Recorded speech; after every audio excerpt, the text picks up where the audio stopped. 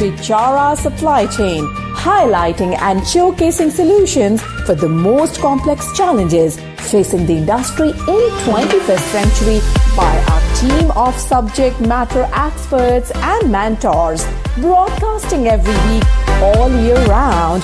We will present the most up-to-date series of podcasts and webinars. Hello and welcome to another episode of Bichara Supply Chain. This is Nur Hadi host, and today we got a special guest, Aziz Ghatnis, co-founder and CEO at the BenQ. Thank you for being here, Aziz. It's great to have you on the show. Thank you, Nur Hadi. Really appreciate the opportunity to be on the show. Thank you for the opportunity. Okay. So on today's episode, we are going to talk about the blockchain and sustainability. However, before we get started, can you please brief a bit about yourself and your professional background? Oh, absolutely. So look, I have an engineering degree in systems. I left India a long time ago. I'm originally from India. I grew up poor in India. I left almost 30 years ago, came to the United States about 25 years ago. And then, was very fortunate, built and sold a couple of startups. And, most of my career was in systems and technology, building ERP systems, building supply chains. And at the end of 2012 is actually when I sold my last startup, and I started to volunteer, and I spent some time in Africa, especially in the Congo. And that's kind of when I realized that a lot of my knowledge around supply chain and technology was kind of worthless because some of the poorest people in the world live in countries like Congo, and they're the ones who are, mining our cobalt. They're the ones who are growing our coffee and cacao, but are completely invisible in the supply chain of large cacao companies, large coffee companies, large mining companies. And just a quick story of how BenQ got started is that at the end of 2014, one of the mama farmers was refused a bank account. And the local bank in Congo said, we cannot bank her, even though she had harvest, she had worked extremely hard. Women are smarter than men. We already know that. But she was refused a bank account because she was poor. She was a woman. And the local bank said to me, we cannot bank her, but we'll bank you. That's where actually the name comes from. So that's when in 2016, I took all my experience in supply chain and systems and started BenQ with the idea of creating supply chains that are sustainable, traceable, transparent, but most importantly, they're equitable so that mama farmer can get out of poverty. So just that's kind of my background and how I got started in this whole space around blockchain and sustainability. Interesting. So let's start with a basic question about blockchain technology. So what is your general view on the current state of blockchain technology? So my personal view is right now, there's a lot of hype, right? There's a lot of hype and confusion. A lot of people think about blockchain mostly in terms of cryptocurrency. And in my humble opinion, the real value of blockchain is not in the cryptocurrency element. It is really going back to that mother farmer. Blockchain at its very basic level is a distributed ledger. It's basically democratizing the data. And the reason why I always answer this question in terms of the example is that if I had blockchain back in 2014, that mother would have been guaranteed a history of her supply chain participation, and she would have been bankable. Today, we do it because that's why I started BenQ. So I believe that the current state of blockchain technology is a little bit confusing because people think about cryptocurrency. I think the real value is to solve some of the biggest problems the world faces today, which is extreme poverty, gender inequality, and the climate challenge we face. And blockchain can play a big role there. Aziz, right now, the authenticity of brands is an issue in the sustainable goods industry. This is as an example. So how does blockchain assist with this issue, and why a blockchain is vital to boosting sustainability? Fantastic question. I think so. Let me give you two two answers that'll come together, right? Yeah. Today, a lot of the big brands, right? So for example, the garment brands who make your t-shirts, make your jeans, or large coffee companies or large chocolate companies, they will claim that they are sourcing cacao in Indonesia sustainably, for example, or they will claim that they are manufacturing t-shirts in Malaysia sustainably. But the reality is that the people, right? And this part is that kind of the last mile and the first mile. The last mile cacao farmer is living in poverty in Indonesia. That last mile garment factory worker in Malaysia and Bangladesh is living in poverty. So in my humble opinion, the authenticity of the brands is actually greenwashing, because they're telling you they're doing all these things, but they cannot back it with real proof that their supply chains are sustainable, not only at the material level, like the cotton, the cacao, but at the human level, right? So you cannot be sustainable and ignore people in poverty.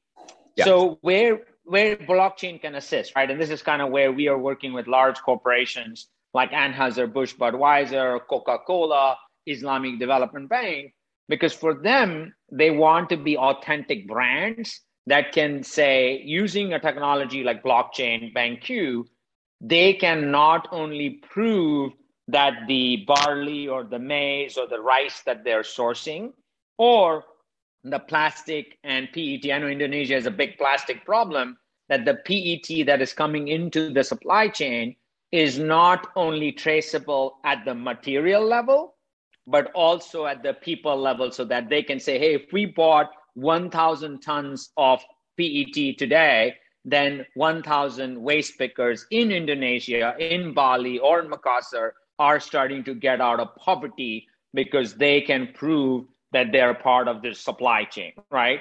So in my opinion, the easiest way to answer this, if you really want to be a brand that is truly authentic when it comes to sustainability, then your supply chain needs to be traceable, transparent, and equitable. And blockchain plays a critical role in bringing these three things together. Yeah, interesting. And could you please share with us some successful example of blockchain implementation in industry where it helped in improving sustainability, maybe from a project of yours? Absolutely. Great question. I can give you two concrete examples. Two of the world's biggest companies use our software. So let's start with the first example is Coca-Cola. And you can read about this. It's already published. Coca-Cola has rolled us out in South Africa this year. And within the first 10 weeks, they had over 1 million kilos of recyclables that they knew which landfill it was coming from, what was the type of material, especially if it is ocean plastic, it is rPET, LDP, HDP, plastic, aluminum, cardboard. But most importantly, they also knew who were these really hardworking men and women who were the informal waste pickers. So through our blockchain software, we launched this payment platform and traceability platform where now not only Coca-Cola has full traceability transparency, but at the same time, those informal waste pickers are starting to build a long-term financial empowerment, which has never been given to them. So that's a big success story. Now, second one I will share with you is on the agriculture side. We started a rollout with Anheuser-Busch, Budweiser. They buy barley, they buy cassava on the Zambia-Congo border. And one of the challenges that they had is that they wanted all of their smallholder farmers to be skilled, connected, and financially empowered. So they started rolling us out back in 2018.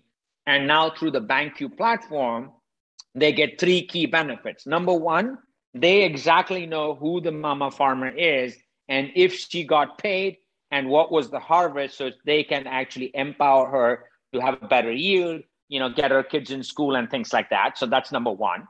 Number two, because we don't use cryptocurrency, as I said in the starting, we're integrated with mobile money like M-Pesa, with Vodacom, Momo, with MTN, or like we're looking at, say, bKash in Bangladesh, right? So the money goes directly on the mother's SMS phone. So she doesn't have to worry about somebody stealing her money. So it's a big win for gender equality and financial empowerment.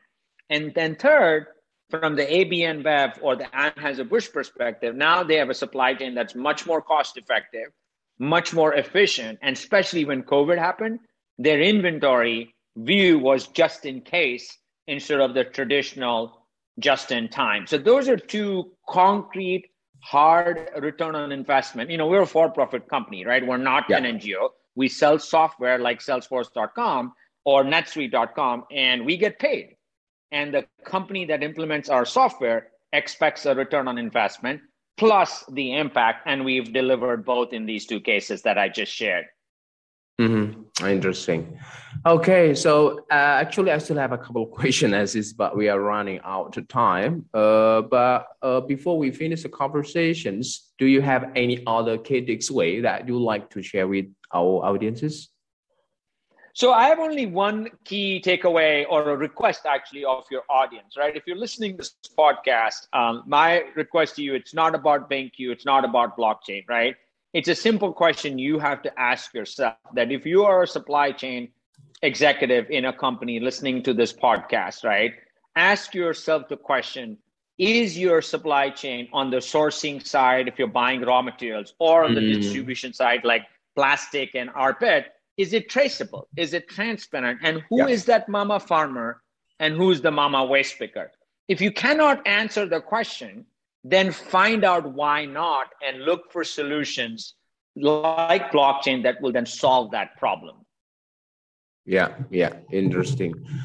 Cool. Okay. So once again, thank you so much for joining us today, Aziz. I look forward to speaking with you at another time. See you and bye for now. Thank you so much for the opportunity. I really appreciate it. At Bichara Supply Chain, we are committed to driving global perspective to embrace technological adaptation in improving process efficiencies. Don't forget to subscribe, like, and share Bichara Supply Chain. And stay tuned for the latest updates. To learn more, visit our website www.bicharasupplychain.com. Thank you for listening to us. We look forward to seeing you at our next episode.